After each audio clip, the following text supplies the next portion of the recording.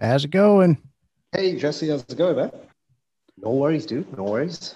My computer is acting up. You get I got like a Mac, so everything's wireless, and sometimes it Oh, doesn't want to connect for some reason. oh, I hear you, man. I have the exact same issue sometimes. And it's so frustrating, especially when you're recording and stuff. Mhm. And it just one day decides, hey, you know what? Not today, man. You know. Well, typically what I do is, like I said, it's kind of easy going. We'll talk about music, of Yeah. course, 'cause that's why you're here. Whatever else comes up in the conversation, everyone's different. Normally, I ask people to play live if they want to. I know you're kind of on Zoom, and Zoom messes with the audio if you try to do like a live instrument. So Yeah, yeah. what I've got is I've pulled up my Spotify and we'll listen to your songs and I'll just have it cut into it. All So right. So yeah, sounds good, man. because I'm a songwriter too, so I love hearing stories about the songs. Yeah. Yeah, sounds good. Let's do this. All right, everybody, welcome to the Georgia Songbirds. We are here with Mr. Izzie Caravan. Is that how you say it? Yeah, Izzie's Caravan's the band. Okay, So yeah. introduce yourself, Izzie. Oh yeah. So hey, this is Izzie from Izzie's Caravan. And we're basically a blues rock band that's heavily inspired by the early Aerosmith records and Mm-hmm. Johnny Winter and Rory Gallagher. Some of these guys who have been huge influences on me personally. So so we're basically in the same vein as you know. I mean, very sort of very traditionalist that way as well. That's just how I like it. So yeah, just good Now, old. where are you guys out of? We started out in Canada, Okay, and yeah, so most of the guys are still there right now. okay, so that's where you're out of now is Canada. Well, yeah, you could say that. Yeah. Okay. See, I've never been to Canada. I've not yet. I've got a passport. Well, I had a passport because my wife is from Germany. Oh, So cool. we went when the kids were just born. So we went in like 2009, maybe 2010, and we flew over to Germany, and then we went to like Paris, and we did all that stuff. So I need to Cool. get my passport. It's how long I've been since I've been out of the country. Yeah, but especially nowadays as well, right? It's become so hard. Mhm. Where can you go? Where can't you go? It's strange times we're living in. So let's see how long this thing holds out. The sooner we get rid of it, the better. Because Right. I personally don't like flying. I really like. I don't like getting on airplanes and stuff. Mhm. Um, but even I'm craving to get out. So yeah. Uh, We just got back. We went in toward end of June, I guess. We went to Colorado, so I had to fly for the first time. So my wife said, because I do music, because I'm out in the music scene too, and she said, since we're flying, you gonna go get your shot, and we're gonna go. So I was like, all right. So we went and Colorado. It was so nice. I can just imagine, being cooped up and wanting to go. Everybody wants to go hear music, especially music. People love to hear music. They get out. That's what they want to do. How yeah. is Sorry, uh, man. oh, that's fine. You gonna find out here. I'm out in the woods, so my internet's slow. So we're probably gonna talk over each other, and it doesn't bother me if it doesn't bother you. Yeah, for sure. Yeah, it's cool with me. I was gonna say, how's the music scene up there in Canada? It's good, but I mean, when you were mentioning music and the entire shutdown and stuff, lockdowns and everything, it, it's it's I sort of sometimes obviously it's not making light of the situation or Mm, anything, but I sort of refer to us sometimes as the pandemic band. Because when I started this journey, it was right about December 2019. okay. And it literally, I mean, when I dropped my first EP after like a couple of decades, it literally coincided with this, you know. Yep. And so after that, we've been, it's just been one EP and one record. Music is coming out, and every time we're like, all right, let's, hopefully this summer we'll go and do some shows. All right, hopefully this winter we'll go and do some shows. all right, hopefully next summer we'll go into, and it's just been going on and on, right? So yeah, it's been pretty rough for us that way because I mean it's great because I'm putting out so much music, but it's tough in the sense, you can't take it out in the road. Right. But yeah, fingers crossed. We're now properly working for a 20 city tour next summer. So fingers crossed that's gonna hopefully work out. That that's cool. Now, did I hear you right? You said you started like in 2019. Did you take like a break or something? Is that what it was? Yeah, I took a long break from music. Sim and myself, Sim, he's the vocalist, and we actually started back into it was around 2004 something, Okay. and so we actually took out a couple of records back then in 2006, and you know obviously that was a great time. You know, when you're sort of much younger, every record sounds like you know the Wall, right? Or Hmm. Rocks by Aerosmith, right? And so you're sort of like a legend in your own mind. But then uh, right around then, I actually left music. Um, I got really, really sort of disillusioned, you know, by the general sort of music back then, and uh, you know, to me, the guitar had sort of become like a commodity, like a piece of furniture, right? And everyone's got one. Um, you know, so it's sort of lost its appeal for me, right? I just didn't have that sort of drive to continue with it. And uh,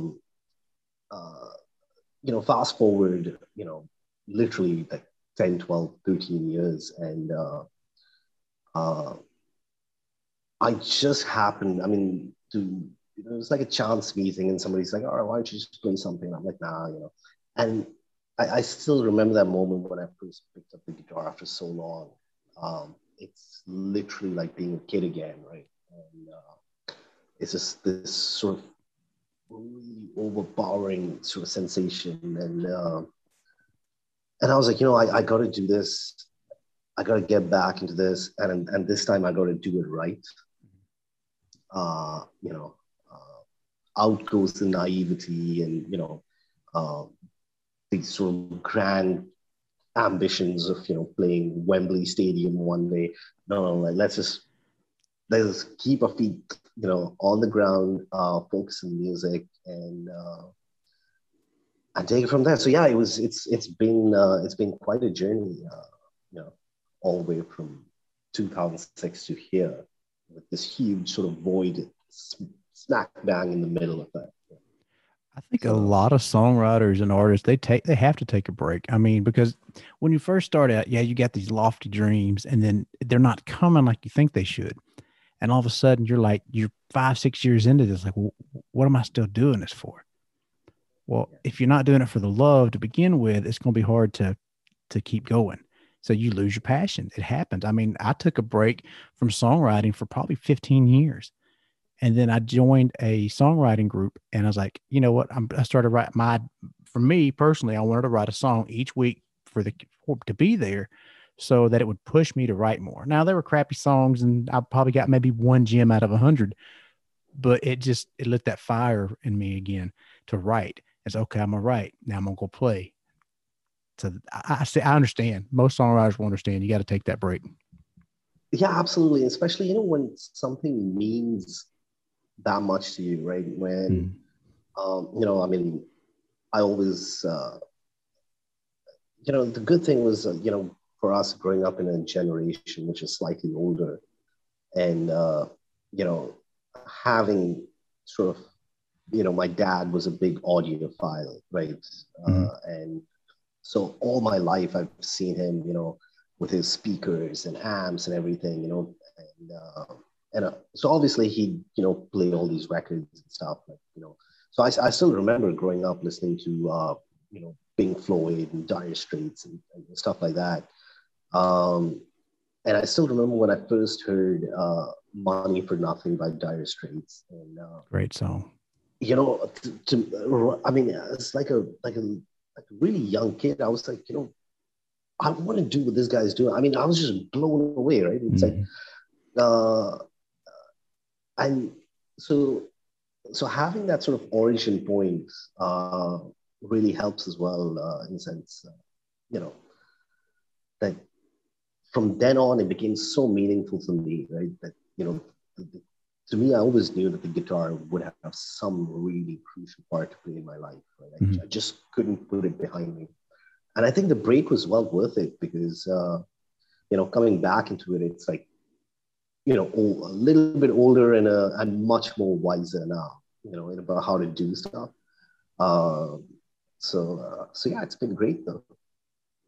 I still remember the first song like that I remember listening to as a kid was I was going into my mom's room for something and she was like doing the laundry and the radio was playing and it was the Eagles and it was Heartache Tonight.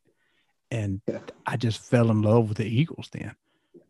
That's Bad Company, oh yeah, Skinner, Zeppelin, all those great musicians. I mean, that kind of music is so hard to find now. I mean, what do you think about you don't hear a lot of rock bands anymore? Like when they do like the top 40, they're not there. They used to be there all the time.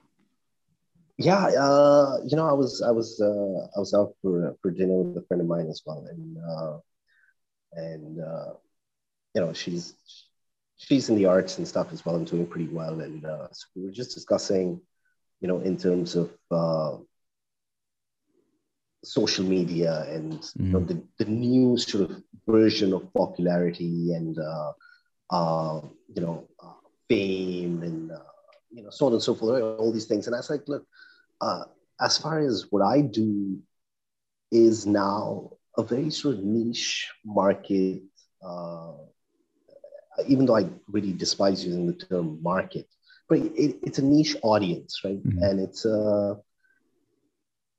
but uh, I I always sort of see myself as a serious underdog in this game now, right? In the sense, I'm sort of really sticking to what I grew up listening to and what I still listen to and what's still playing in my car.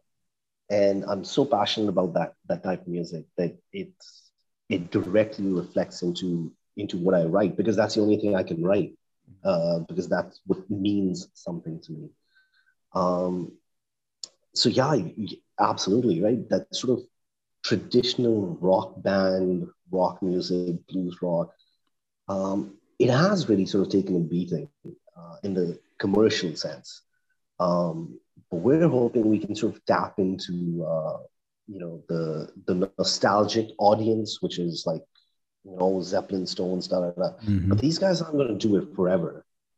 Um, and part of me hopes that maybe people can pick our records up and say, all right, well, we didn't get the Stones. Um, we'll make do with these guys, right? So yeah. So hopefully that works out. But I'm a real stickler for sticking to that one sort of type of music, which is that old school traditional blues rock stuff. Right. Uh, yeah, Which is typically underdogs anyway. That's kind of what all yeah, that genre was underdogs going and just sticking it in your face. I mean, like I said, I grew up on that stuff. I grew up here listening to the country and the Southern rock, but like Charlie Daniels, Leonard Skinner, all those bands that we would listen to. And then like now I'm listening to the radio. We was talking about before, I'd listen to radio stations. And before when you hear like a top 40, there would always be Aerosmith, AC/DC, because I see the AC/DC sign behind you. They would yeah, have those bands sprinkled in, and you don't see that anymore. And it just like there's always country stations, there's always like pop music stations. And when they go to rock, all they have is they call it classic rock. I don't hear any like new rock stations. It drives me crazy. I don't yeah. understand. Yeah, that's so true. It's and I sometimes even joke around. I'm like, we sound classic enough. Why don't they just throw us onto the classic rock radio stations? but yeah, it's become it's definitely a challenge now. You know, especially when you want to become the, you know, when you put this music out there and you're really hoping that you can sort of be the signal from the noise that's around you, right? And uh, you know, I totally understand, and it's again sort of being more grounded now, which is you know, when uh, we're not a YouTube band or we're not an Instagram band, Mm-hmm. right? You know, I'm still sort of operating on the principles where, all right, here's a record, you know, let's get in the studio, here's a record, now let's go tour on this record. Mm-hmm. Come back, make another record, go tour behind it, right? Because again, you know, that's even if you look at the financial aspect of it, you know, that's pretty much the only place where we can sort of sustain ourselves, right? I mean, we're not going to make any money off uh, Spotify or anything. That's not going to happen. So the good thing is, you know, uh, having that sort of, you know, again, that traditionalist approach is by choice and by necessity, right? So it's a little bit of both now for us. But you know, it's a challenge. I mean, that's so what's life without a challenge, right? Right. And I agree with you, but like the Spotify thing is a lot of people because it's so easy accessible now that all you can do is you can put any song you want on there and then you can stream it to whoever, you know, and then now they got the system where, and I know it happens and I don't know why it happens, but it still does, is that they're paying these people to get put on playlist, which like I said, I put the, from anybody's in the countdown, anybody's been on here, I'll put them on my playlist. I never charge. I don't see the point in it. That one is payola to me. It's illegal. You shouldn't have to Yeah, pay for it, but I know they're doing it and they're pushing these numbers up. And then it goes to like what you were saying before, you get like, okay, I've got 100,000 streams on Spotify. Why am I not seeing the big bucks? Because you've got your head wrapped around a number that doesn't mean anything. And I think a lot of people get discouraged by that. yeah, absolutely. And see again, you know, wow, I was doing another interview a while back, and I guess that lady didn't like me saying this, but this exact the exact same point that I made to her. I was like, look, man, for me, when I, you know, when I write my music and when it comes, you know, unfortunately, you know, we don't have that CD artifact Mm. anymore, right? So it's got to be on Deezer or Spotify and any of these things. Um, but I, but that's like to me, you know, I told her, I said, look, I'd rather have 300 people listen to my music who genuinely want to listen to that music, as opposed to having a million views which are not organic. Um, there's no appreciation for the art form at all, right? It's just people, I don't know, probably listening 35, 40 seconds and then moving on, but it's still being recorded as a view or a Right. play or something, or likes or subscriptions or whatnot. Um, Part of me, you know, gets a little sort of like I get a little hurt when I hear this stuff. Oh, so and so has so many views and blah blah. Uh, yeah, but are they really organic? Is it really people out there saying, "Oh," it's like, you know, I mean, sometimes I sort of really sort of crave for the you know, the era of, sure, well, there's never going to be a Beatles again, right? You're not going to see airports around the world filled with, you know, screaming fans and everything. But that's sort of, you know, when I used to go to shows, right? I used to go literally wherever, you know, whether it was Aerosmith or, you know, Slash and ACDC, which was the reason I mentioned it because I ended up hanging out with Slash and Angus Young that day. And yeah, one And of the that's the coolest story I want days to of hear my about. life. Don't just sidestep that. We're gonna come Yeah, back to that. yeah, for sure. And you know that sort of passion that you had that, you know, all right, wow, I got to meet my, you know, my heroes, right? Mhm. And so that sort of fervor, you know, that sort of drive that fans used to have is, I think all these new formats took that away from us. Yeah. It's so accessible now. It's just there, right? Yeah, you kind of hit the nail on the head with that. The key word you kept saying was organic. And I think that's a big part of like the music when the people, like you said, they listen like 30 seconds and they scroll on. Okay, I get that, but it's not going to get you a real fan. And like I said, it inflates the number. It's not right. Now, the only people that it could help, like if you're pitching it to a publisher or you're pitching it to for sync, yeah, they're probably going to listen to 30 seconds, 40 seconds. If they're not interested by then yeah, they're going to say, okay, no, thank you. We'll move on. But as a listener, like I have this conversation before with some other guest, is the old days like when they had albums, physical albums that you would buy and you would go listen to them and you never knew what you'd get. You'd get like some great songs, you get some bad songs, you didn't know. It was always kind of a crapshoot what you got. But those days, people are just don't get that anymore. There's nothing to me like opening up somebody's CD, and for me it was tapes because that's how I used to love listening to tapes. But you open it up and you pull out the big sheet. It's got all the lyrics and it's got all the bandmates, and I love that stuff. And you don't get that anymore. Oh yeah, it was, when you take it out of the shrink wrap, and Mm-hmm.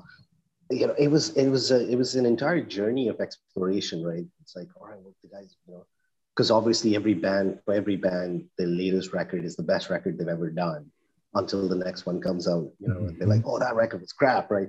But for the fan, it was always, that sort of the act of getting up, going to the record store, Mm-hmm. you know, giving your hard-earned money, taking this material sort of artifact home, and that's the story behind it was as meaningful to us as the music itself, Right. right? And so you listen to the whole record over and over again to see which ones you like, which ones you don't like, which one go in your mixtape or something along those lines, right? Yeah. So yeah, those were simpler times, I guess. Making me, I mean, you say mixtape, it made me think of sitting by the radio waiting to hit record when your song came on because you knew it was going to. Oh, the countdown coming in at number 10. And then you hit record and like, stop talking, DJ, so I can get the song. I remember those days. Now Yeah, everything's so those were good. accessible. Yeah, I was like, but I think that was a thrill of it. I still remember there was one time where I was really, yeah, there was, it was Cheap Trick and Journey. So, and Mhm. sometimes when a song just comes in your head and you're like, man, I really want to hear this song, but I had to sort of wait for it to come on radio, right? And Mhm. so, and I was like, all right, click, that's it. There you go. Get this song and on, recorded. And that was the only way you could listen to it. Right. And, but yeah, things have changed, man. I think it's taken a lot of content away too. I mean, I know that there's so much more content available from everybody. Anybody can put, like I said, put their music on, but like these bigger names that have all the companies behind them has all that money, has that machine that is just pushing them to start them. And because it takes more than one or two people. You got to have a whole bunch of people to help you. But they're making these songs now, and instead of making albums, they're making either singles or they're doing EPs, and they're using this as a songwriter. It's hard because they're using the same songwriters for the same songs. They're not really branching out. They're not I think there's so much music that's being left on the table that you're never here, unfortunately. Yeah, that's these. I think record companies now are definitely on the wrong side of history at this point, Mhm. and it's kind of sad with what they've done, especially to like you mentioned, rock and roll, blues, and stuff. I believe at the Grammys now, um, the rock and blues category. I don't know, maybe rock, but I know the blues category doesn't even. They don't even air that one. That's one of Yeah. those Grammys that they give like a couple of days before or something. I was just like, wow, dude, that's literally the origin point of your entire, music industry. And if that's not an indicator that things aren't going the right way, then I don't know what is, because yeah, I honestly think you know decades from now when we sort of have the data behind this stuff, and I think when we look back, I think, well, record companies have always been on the wrong side of history, but this is this is absolutely criminal to what they've done to artists and upcoming artists and stuff like that. Yep. Um, so Now you mentioned, I told you we can go back to this. You said you got to hang out with Slash. I want to hear this story. Oh yeah, for sure. Yeah, this was when Slash's Snake Pit was opening for AC/DC. This was in Toronto, Okay. and I remember it was August 10th. I'm forgetting what year it was, but I do remember that because it sold out so fast, they added a second show the next day, and I bought tickets for both. And so I used to go to these shows like 7 in the morning, hang out at the venue. And, as the day goes by, you just have more hours to drink a lot of beer, right? And, go out, have fun. So I sometimes used to go to shows alone because that's when I just really wanted to take in everything that I saw, right? Mm-hmm. So this show that Slash was opening for AC/DC. So I'll send you pictures as well. I was literally dressed up like Slash, right? I got my top hat on and everything. It's like, and it was funny because a few people even came, when I was hanging out, and they're like, "Are you in the band? Are you in the band?" I was like, "No, man, I'm just here as a fan, right?" So I still remember in the mid-afternoon, Slash's tour bus literally showed up at the main door, and there were just maybe like 15 or 20 people hanging around there. So I was like, all right, this is awesome, right? So I was like, look, man, I'm never going to see this guy again. I'm not security, no security, man. I want to see this dude, right? So I met the band like as they were sort of going in, they're like, hey, blah, blah, quick sort of meet and greet sort of thing, and they went in. Well, my day was about to get better because sometime in the afternoon, one of the local radio stations set up like a little van outside the venue, and where Slash and his band had to come in and do their radio interview. And I still remember that really well because he was talking about Britney Spears back then. And one of the comments that he made in that radio interview, as I'm like just looking at him give this interview, right? He's literally like, a few feet away from me. And he's like, you're always going to have your Boy George and Britney Spears, and but rock and roll will always be there, right? Zeppelin's not going to go anywhere, right? It's culturally immortal. Or the Stones, but he said like every decade you get these pop artists which eventually fade away. But so anyway, and so I was waiting out there looking like him, and there was Kerry Kelly, who used to be in Rat and I believe in Warrant and stuff, who was playing rhythm for him then, and Johnny G was his bass player. It was a great record that they had released. I was dressed like him. So they kept saying, "Oh, your little brother's here." So I met them first, and the security was taking Slash away. And so when they started meeting me, that's when even Slash like, "Oh, well." So he was like, then so we hung out for quite a bit, right? Like 5-10 minutes or so, and really, he's a really awesome guy, right? There was none of that rock star sort of arrogance or anything. Like met everyone.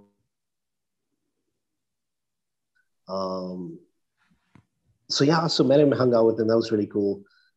Well, it was about to get even crazier because once the show was done, we were all hanging out outside, and AC/DC's tour bus came to pick them from the main door, and it was crazy because obviously, and there was, I still remember this so well. There was this one guy who had all this AC/DC memorabilia and merchandise and whatever. And when he saw Angus Young, because then security's like, okay, you guys, 3 or 4 at a time, you can come in.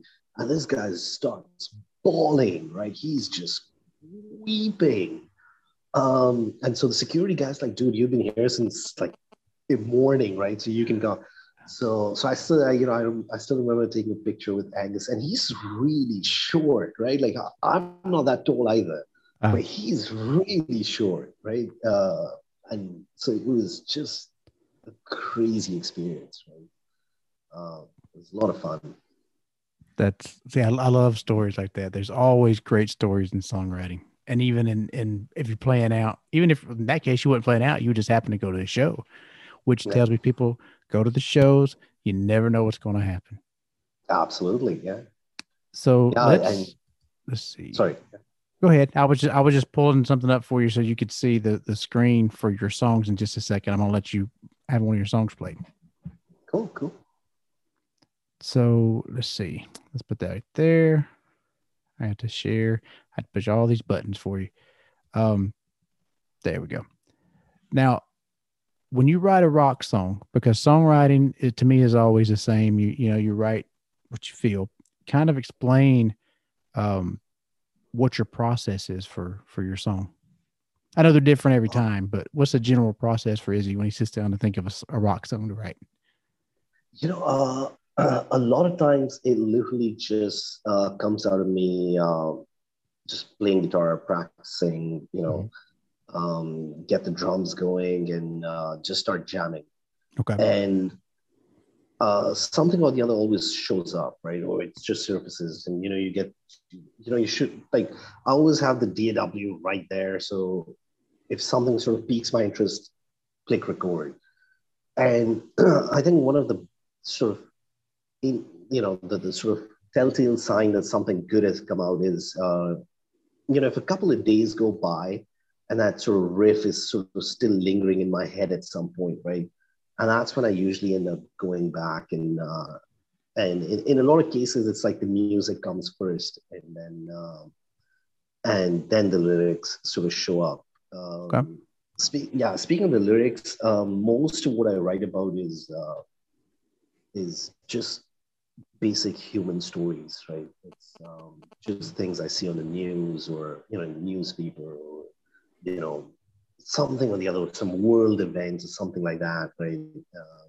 And these sort of things, you know, the lyrics then sort of come really naturally to me, right? Because it's not being political. It's not taking one side over the other. It's literally just objectively writing about what I see and what I hear, and you know, some of the things happening in the world are, I don't have a Twitter account or anything, so I'd rather take all that sort of feeling that I have about what's happening in the world and put it in a song.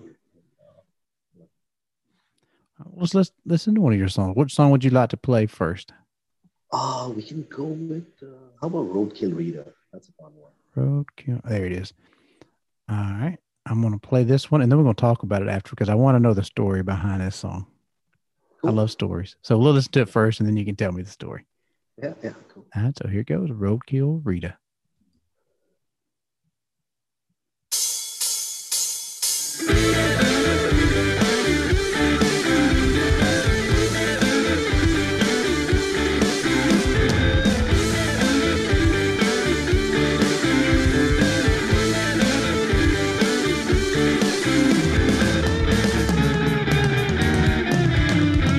Roadkill Rita, mama used to read us, never would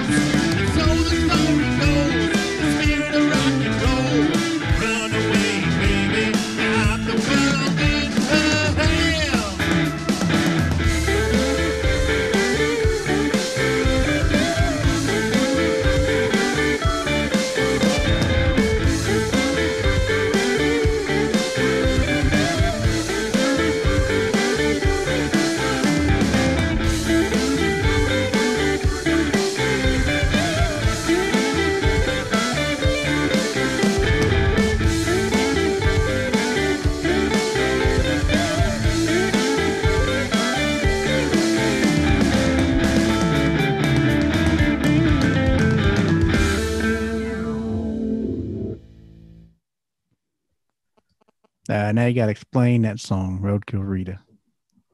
Yeah, this one it's actually like a sequel because the EP that I released prior to this album, Blow the Lid, um, there was a song on that record called Whiskey Alley Blues, Mm-hmm.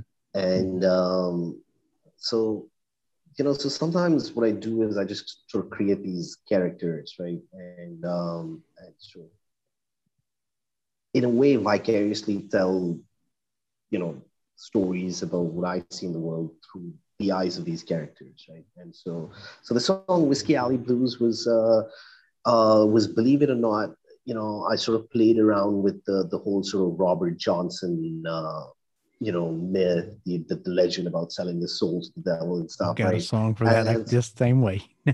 yeah, and so I took that whole sort of story and of course made a few took a little bit of liberty with it, and so there was a song about this character Johnny, and obviously because On the Pole was what I sort of affectionately called my Johnny Winter record. Mm-hmm. So I figured there had to be a character named Johnny in it. So when I started doing Blow the Lid, and I was like, well, how about we sort of now take a strong sort of female protagonist and and write about uh, this girl who's a rock and roller and sort of goes out in the world and everybody tells her that no, it's never going to happen. It's never going to happen. And again, these are the things that that we as musicians hear all the time. Like, and again, I guess it was just sort of me projecting my own inner ideas through the eyes of this character called Rita, who actually goes out and makes it doing rock and roll. And it's there's no sort of it's a happy ending, right? From tough times to going all the way, and sort of I guess it's cliche, but doing what you're passionate about. Mm-hmm. So that's basically the message in the song. Okay. I always like because rock songs have some of the weirdest names for titles. They just do. I mean, some of Led Zeppelin titles, I couldn't tell you why they named it that. It's funny. Like my kids, like if you watch the Marvel movies, there's a Thor movie, the third Thor where he's going through he's fighting with the lightning and it's like Hammer of the Gods come on, the immigration song from Led Zeppelin. Oh, yeah. And my kids didn't know what it was. They loved the song. Like, oh, can we play the Thor song? I'm like, what are you talking about? The movie Thor. Oh, Led Zeppelin. Yeah, the Hammer of the Gods. It's like, let me show you what song it is. But yes, we can play it. Yeah. No, I gotta. You probably won't believe this, but I think I only saw the first couple of Marvel movies, and I didn't watch anything after. Well, Mm-hmm. because again, not sort of being binary, uh, but I was, I have a Batman tattoo. I have Justice League posters everywhere. I've always sort of, been absolutely fascinated with DC, Mm-hmm. the comics and everything. In fact, speaking of some of these things, one of the songs on our album Below the Lid called the song is called Return to Midway. So so I actually we had this song back since 2006, but I brought it back from the shelf, dusted it off, redid it as a dedication to Zack Snyder's Justice League. So the whole sort of restore the Snyderverse because I was really behind it. I was like, I want to see what he does. Right? I thought it was what he did was brilliant. So you So did get to see what he did?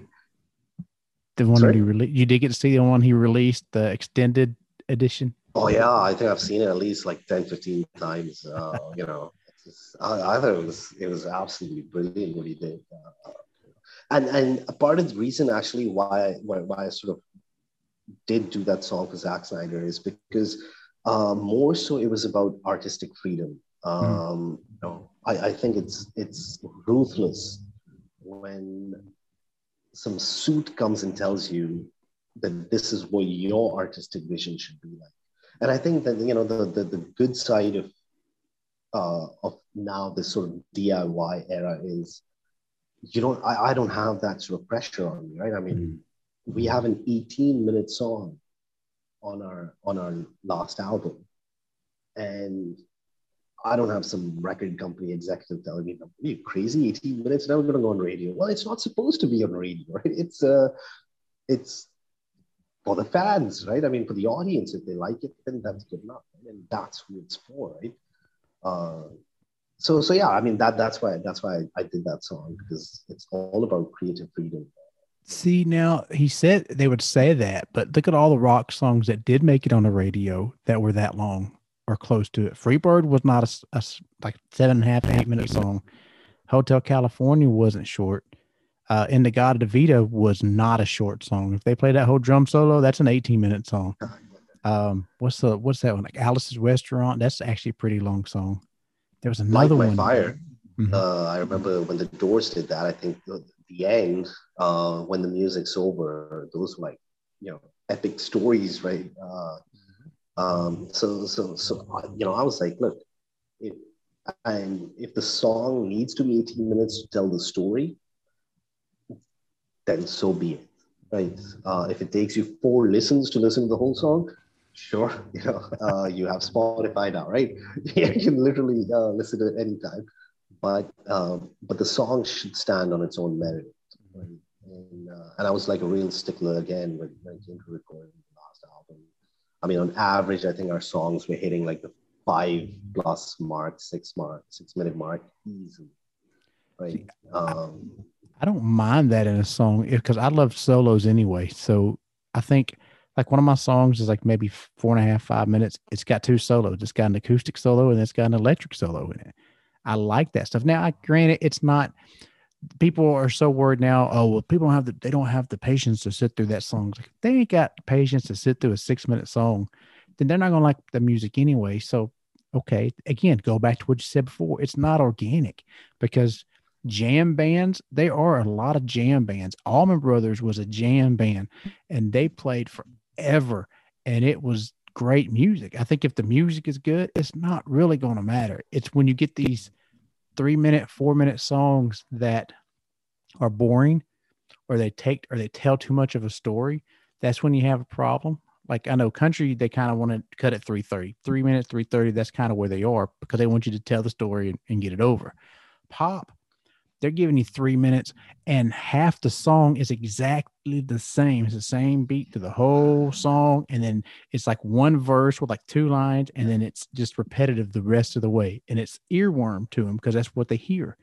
So, I mean, if somebody tells a rocker that their song is too long, then they have no idea what they're talking yeah, about. yeah, absolutely, absolutely, yeah. And I remember, I was actually reading, they did this like really fascinating scientific uh, analysis of music through the decades. Mhm. And so obviously they use a lot of complex variables. And, they took all this music into the lab and broke it down, blah, blah, in terms of.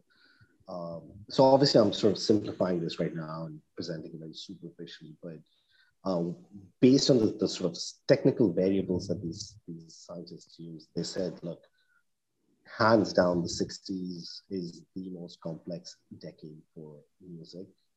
And as each decade has gone by, it has severely declined, even on the lyrical intelligence scale, where on one hand you have Bob Dylan, and on the other hand you have modern pop music, which is, like you said, it's just repetitive chanting, and it's more like I was to me it's like advertisement jingles now, and because it's like your standardized chords, which I mean, if you write anything in G, C, and D, right, of course it's going to sound pleasant to the ears. So, but you add like a beat and this, that, whatever, and boom, 3 minutes, 30 seconds, like you said, and the kids love it. Yep. Right? There's no thought process, nothing. It's just all right. Here we go. Well, Yeah. let's get to another one of your songs. Which one would you like to play next? We can go with how about "Stick It to You"? Take it to you. All righty. Here we go. And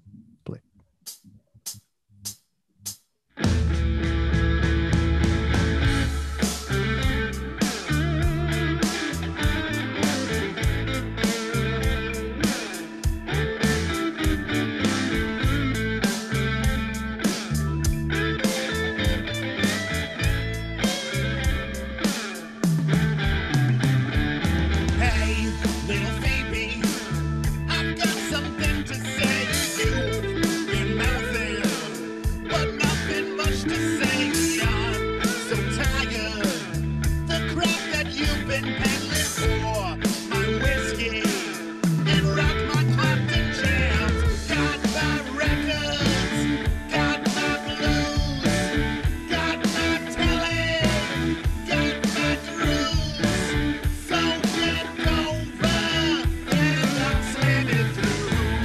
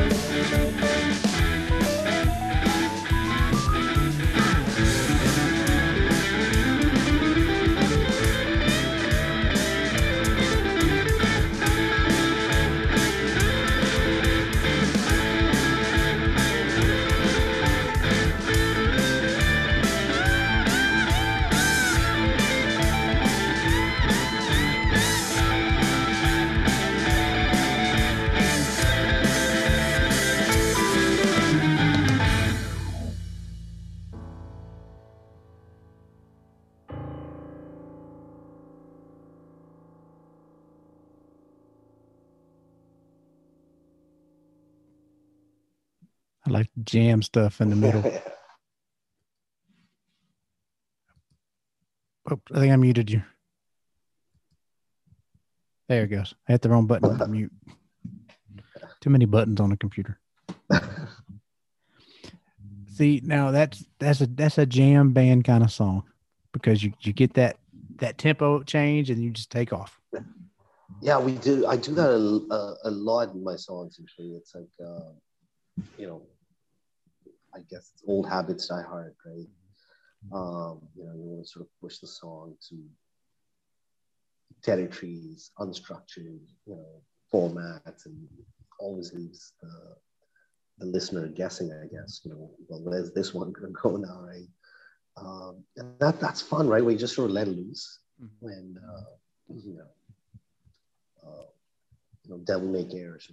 All right, let's just, and like a lot of guitar solos and stuff that I actually do. It's literally on the spot, right? It's just like, because like let it be as natural as possible, right? Some are, a bit more technical, some are just true. So it's like really playing to the song and just sort of letting yourself be free at that point to pretty much do whatever. And I think some of the best stuff comes out where you just don't put too much thought into it or put yourself under so much pressure and just go free, and suddenly you're like, wow, this is pretty cool, right? I was trying to see how many references I could hear in that song because I heard Sultans of Swing and I heard AC/DC, the Hell's Bells, and then the Rock or Bust. How many actually are in it? Oh, so many. There's a Johnny Winter one. There's Clapton. There's Aerosmith. The whole Get Your Wings. There's Get Your Yayas, our Rolling Stones. It was. I wrote this. The lyrics were. Geez, I don't even know her full name. It was just some musician, some pop musician, something, some music by the name of Phoebe or something, and I don't know, because all these Clapton blues articles show up on my newsfeed. So I'm always reading them and blah, blah. And one day this article shows up and so bashes Eric Clapton or whatever. And I was like, all right, well, let's see what this is about. And it was actually pretty crude, some of the things she said. I don't even know who this is, right? And, so I was like, all right, well, we can just take the banner and back up, our heroes of the blues, right? I was like, all right, well, I'll write a song to defend, Yeah, Clapton is one of my favorite guitarists. I love Clapton. Yeah, just absolutely amazing. Right? It's like sometimes, I always say like I'd probably be a lot better guitar player if I spent more time playing guitar than listening to these guys. Right.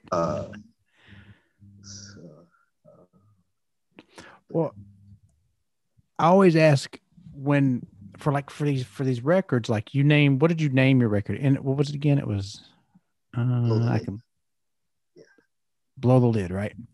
Yeah. So is there a reason behind Blow the Lid? Is there a certain story behind the name of it, Blow the Lid, or? Yeah,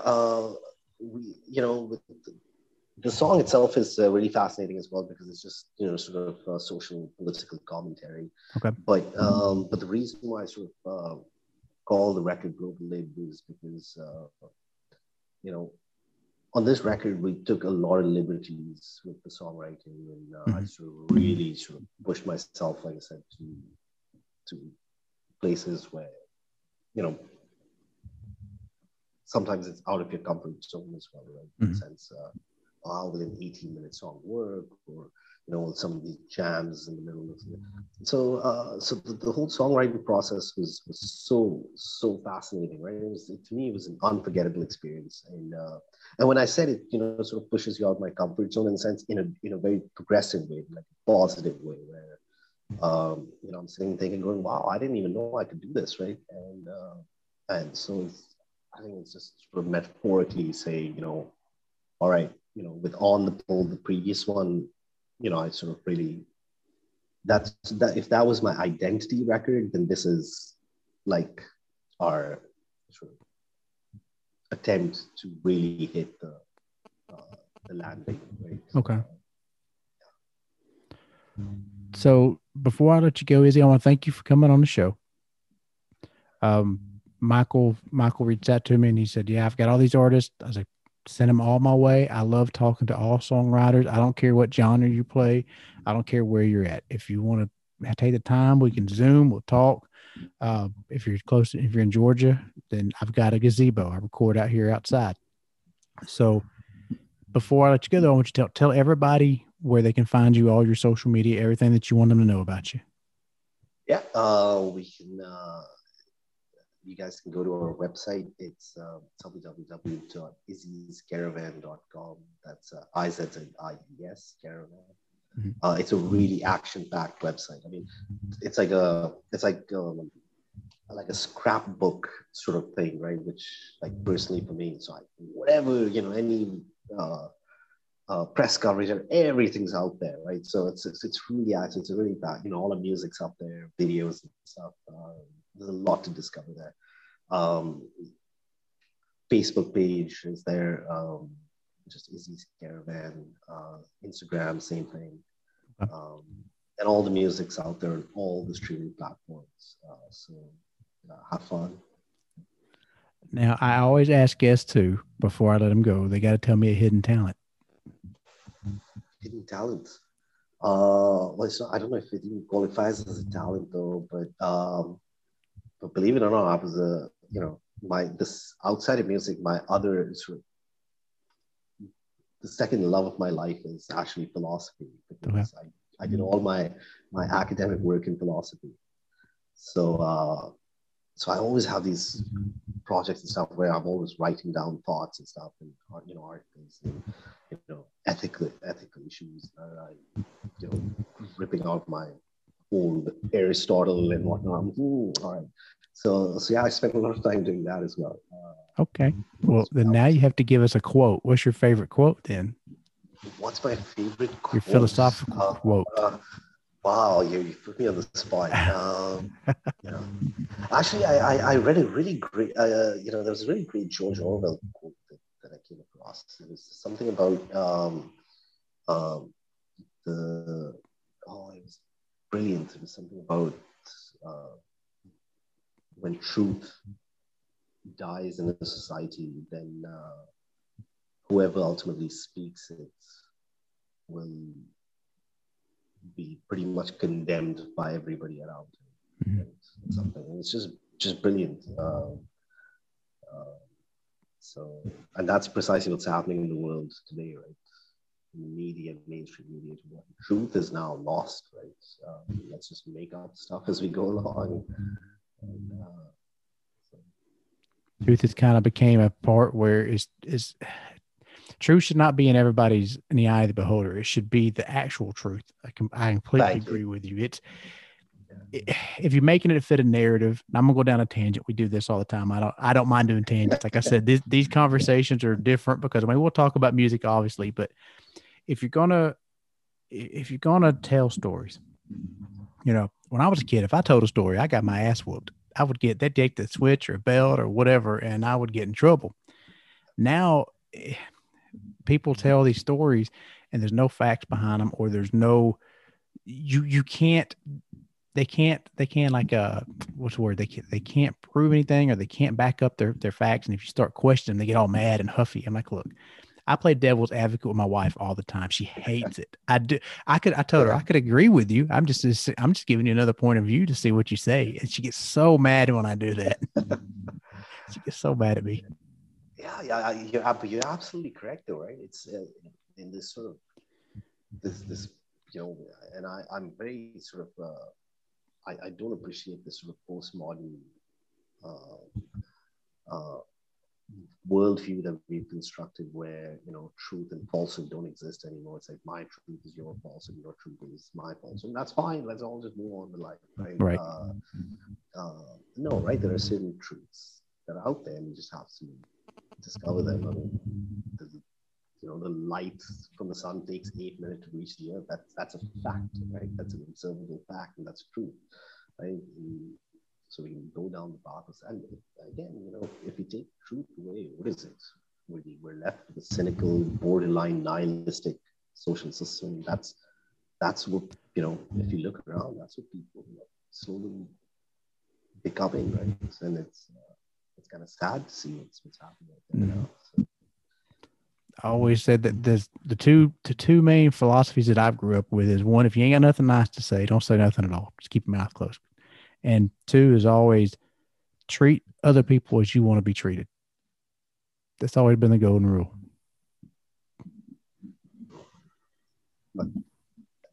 Yeah. Absolutely. Listen, I literally said something very similar to somebody I know who's a lot younger than me. We were actually discussing social media and Twitter and how it's actually really sort of degenerating truth now. And that's what I was telling this kid that, when, at least in my generation, we were taught one very, very important sort of thing in life, which is always think before you speak.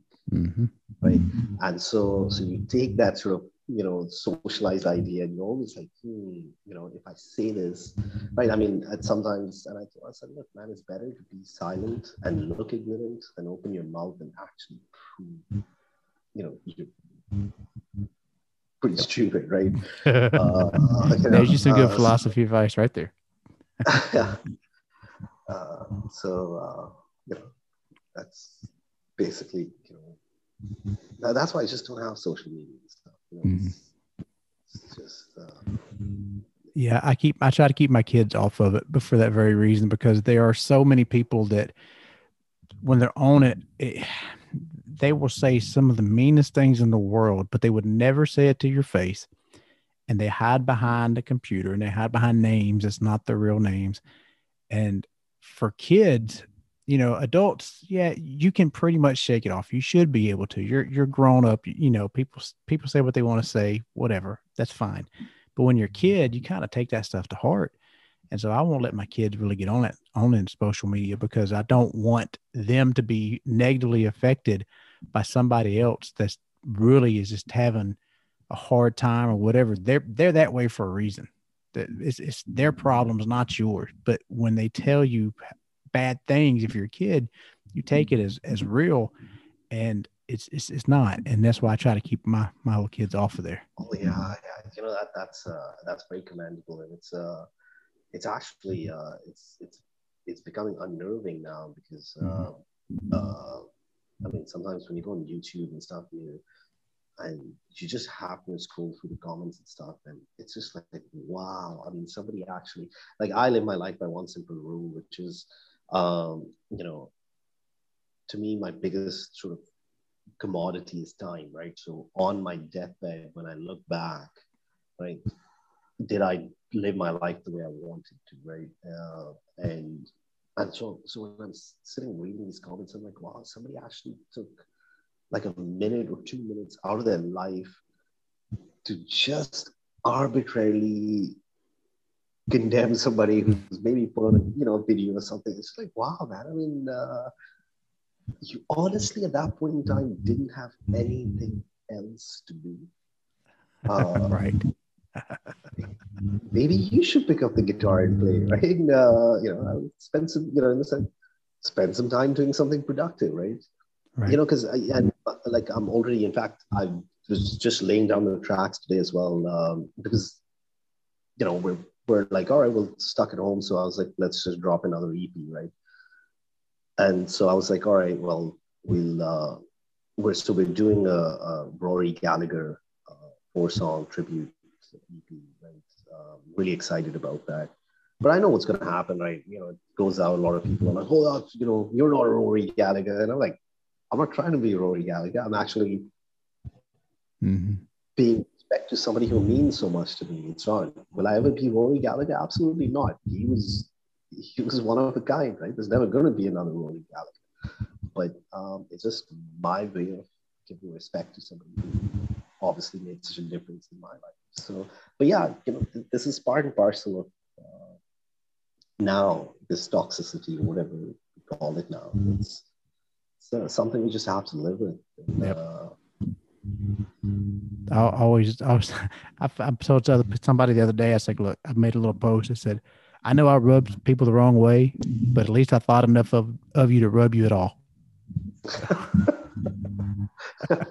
Yeah, there you go. And Izzie, again, I want to thank you for coming on the show. And the way I told Michael, I always record the audios of these and I will release it as a podcast here in a couple of weeks. You got a couple in front of you. So before I do, I'll let you know that I'm going to release it, and it'll be available on all the platforms, iTunes, Spotify, Google Podcast, my website. They can go to it. They can go to it's georgiasongbirds.com. There's always a list of everywhere they can listen, or they can listen straight from the website. So just send them there, or the Facebook, Instagram. I've got all those things too. I mean, I have Twitter. I don't really use it the right way. I know I don't, but I have it. I have a TikTok that I don't even really use. I have like two posts on it, but and it's my kids' stuff. So all that stuff's there. But again, I want to thank you for coming on the show. Oh, thank you so much. It's I had such a great time. I didn't even realize it was like already an hour had gone by, and I kind of feel bad. I took so much of your time. I had an absolute blast, man. It was awesome. Me too. I appreciate it. And I like interviews like that. Like I said, with these interviews, I told Michael, I said, there's not really a set way I do it because I never know what I'm going to get. I said, we'll start talking and then you'll say something like, oh, that's cool. And we'll go off that tangent. And then we'll bring it back to music, and they can go an hour and a half, 2 hours.